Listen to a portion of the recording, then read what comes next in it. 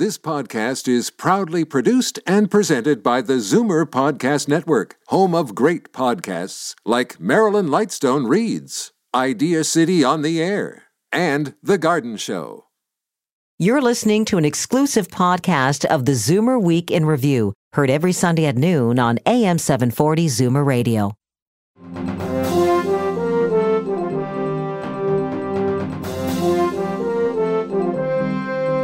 Good afternoon and welcome to the Zoomer Week in Review, all things Zoomer worldwide. I'm Libby Znaimer. With all this warm weather we're having, many people will be hitting the patio to enjoy a cold beverage. What will be in their glasses? You might be surprised to learn that Ontario cider is skyrocketing in popularity. Today I'll talk to Robert Lee, owner and operator of Thornbury Cider. Plus, between historically low interest rates and declining workplace pensions, it's getting tougher and tougher to plan for a stable retirement. Investment expert Dr. Moshe Milevsky has a novel approach to retirement finances. We'll be talking about how to pensionize your nest egg. But first, here are your Zoomer headlines from around the world. Although society's views on sex have come a long way in the past few generations, research has found that millennials are having less sex than their boomer parents did. According to a study by San Diego State University, baby boomers and early Gen Xers have had the most sexual partners, an average of 11, while millennials born in the 1980s and 90s have had only an average of 8 partners. This is also despite the fact that researchers found acceptance of premarital sex is at an all-time high.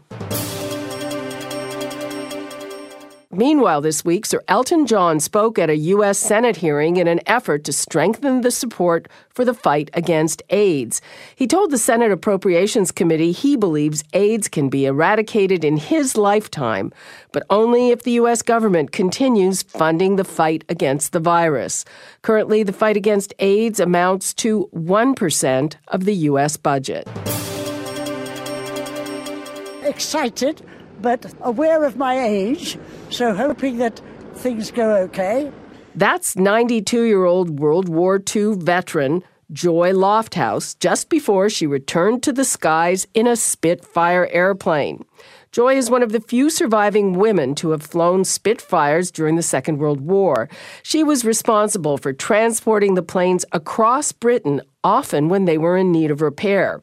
She had a chance to return to the cockpit and take the controls 7 decades after her last flight in the iconic plane.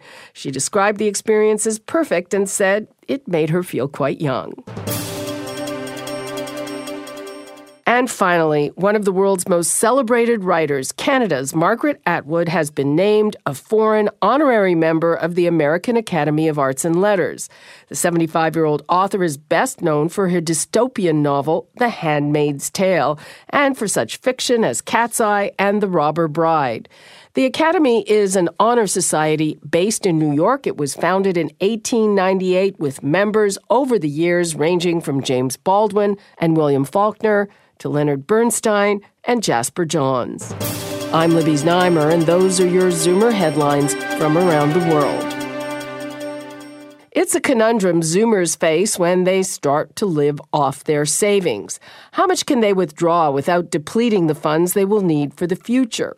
Low investment returns, an uncertain economy, and declining workplace pensions are making the process all the more difficult. Dr. Moshe Milevsky has an innovative approach to retirement finances. He dropped by our studios to talk about his new book, Pensionize Your Nest Egg. The word retirement is a loaded term. I'll describe it as the point at which you have to start living off your investments as opposed to adding to it. One of the scariest things at retirement is how much can I afford to pull out this particular month from my portfolio.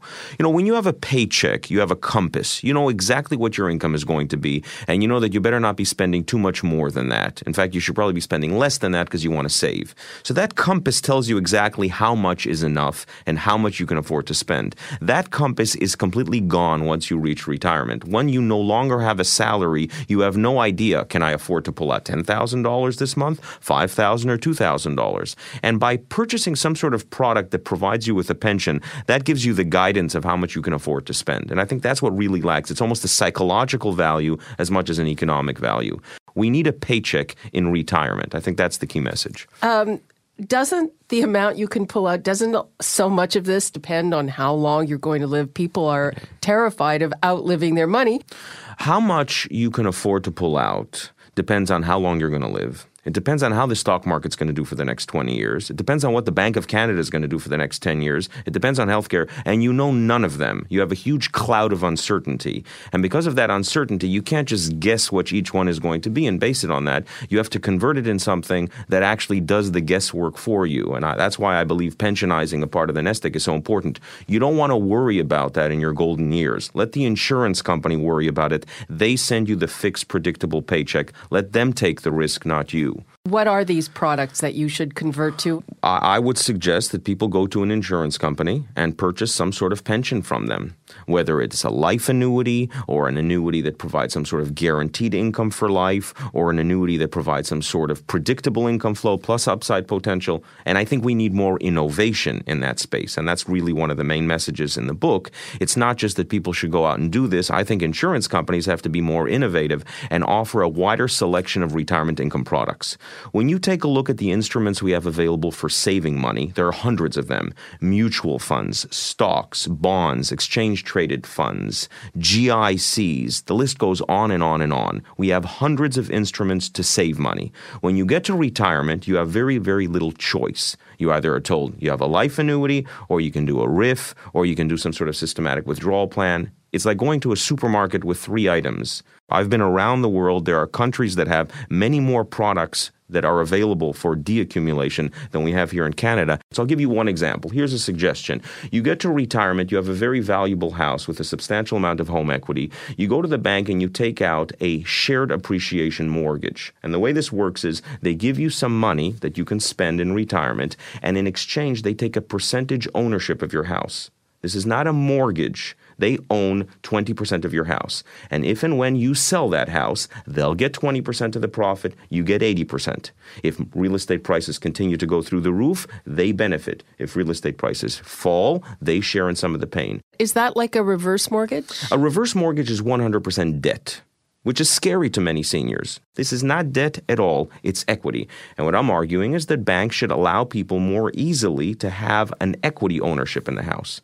We need to give Canadians more choice at retirement to do things such as what I just described. And there are other suggestions in the book as well in allowing products that aren't quite available now, that people haven't quite thought of. But when you pause for a moment, you say, you know what? Yeah, maybe that may not be a bad idea. Where does this exist? In the UK, for example. In London, you can get one of these mortgages. These were actually quite popular for people that said, you know what, I want to buy a house, but it's very expensive. But if somebody's willing to come in with me as a partner, I'd be able to afford it. So they use it in the accumulation phase as well as the income phase. Okay, let's talk about other countries. So first of all, you have a very interesting table comparing retirement pensions here and in other westernized countries. We're talking about government pensions. So what did you find? Well, you know, the amount of income that we receive from CPP is relatively low compared to other countries. When you add in CPP and OAS and GIS and you take a look at the clawbacks that you have from those types of products, the amount of income that you receive from government pensions is lower than it is in most other countries, developed countries. If you happen to be much lower than the median wage in Canada, you're actually going to be better off in retirement than your compatriots in the U.S. and possibly than you were when you were working. If you are earning more than the median wage, they're going to actually be in the exact opposite situation. They're going to have a lower standard of living once they've reached their retirement years, especially compared to their relatives in the U.S. Do you think our system has to be rejigged? I mean, we just had some changes in the budget that affect Zoomers and their savings. Look, I think that anything that helps people save more money in a tax-sheltered way and accumulate more money after tax, I think that's a great idea. I'm hoping we can create a dialogue about what products should exist for the retirement income market. That's really what I'm hoping to do with these books. Okay, well, I hope you do that. Thank you so much. Thank you. Pensionize Your Nest Egg, How to Use Product Allocation to Create a Guaranteed Income for Life, is published by Wiley. I'm Libby Znaimer, and this is the Zoomer Week in Review. In just a moment, we'll return to learn about what's set to be the big trend on bar patios this summer, Ontario cider.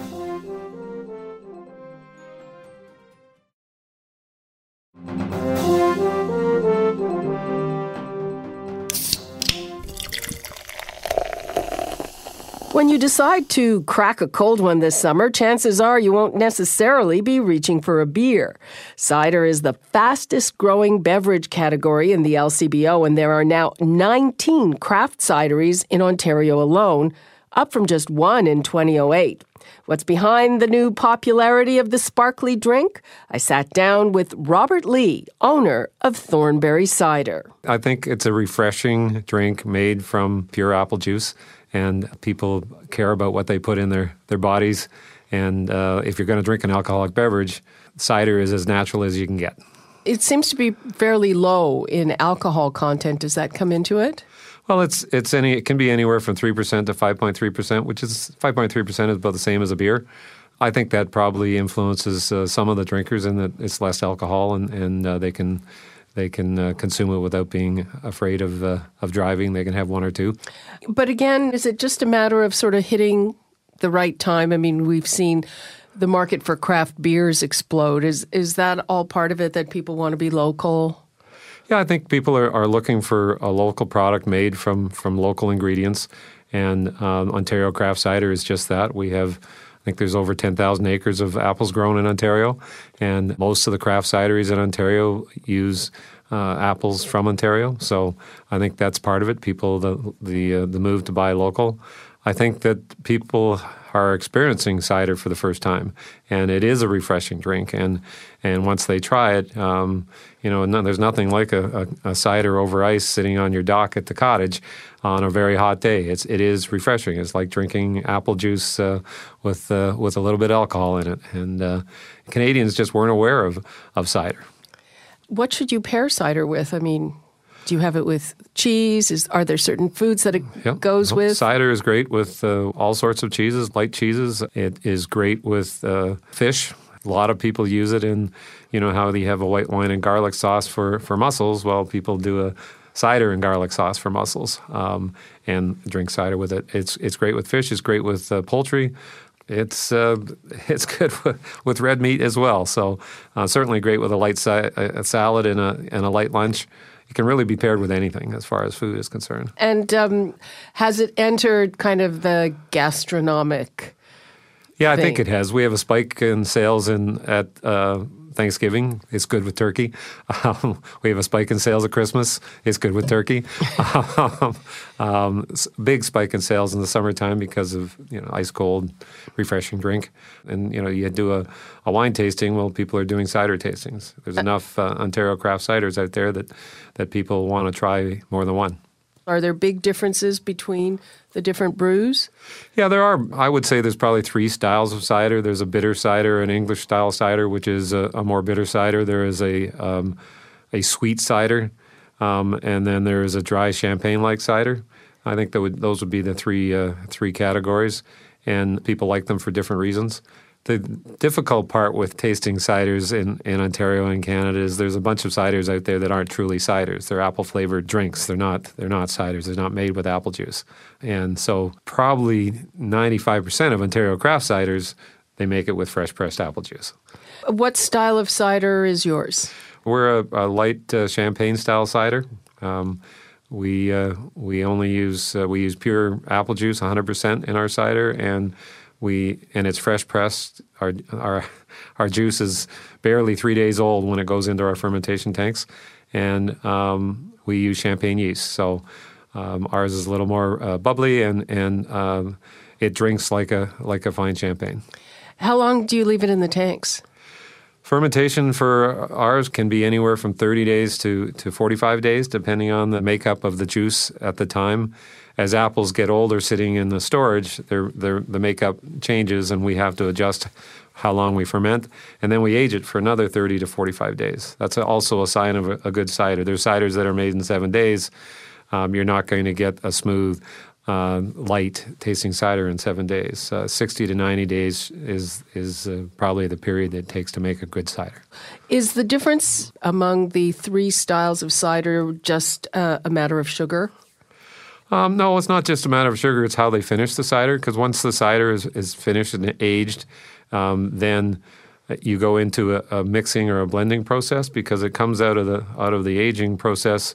Depending on the makeup of the juice starting the process and what kind of yeast you use, the alcohol content could be anywhere from 4% to 9%. So cider masters finish their cider with different ways. So, the bitter cider, they don't add juice at the end, and it's what comes out of the tank, basically. A sweeter cider, they'll finish with sugar at the end and add water to get the alcohol content down to their desired level. We finish with pure apple juice again. So at the end of the process, in the mixing, we add apple juice to get our alcohol content down to the 5.3%. And you don't add sugar? Nope. Anything else you want to add for this summer's cider drinking season? Well, I would just encourage people to get out there and try different Ontario ciders and figure out what their palate likes. It's just like wine. Some people don't like red wine. Some people don't like white wine. You don't know until you've tried it. And there's some incredible ciders available made here in Ontario. Okay. Thank you so much. Okay. Thank you. Ontario Cider Week kicks off at the end of the month. I'm Libby Znaimer, and this is the Zoomer Week in Review. We'll take a quick break, and then it's back to celebrate Billy Joel's birthday.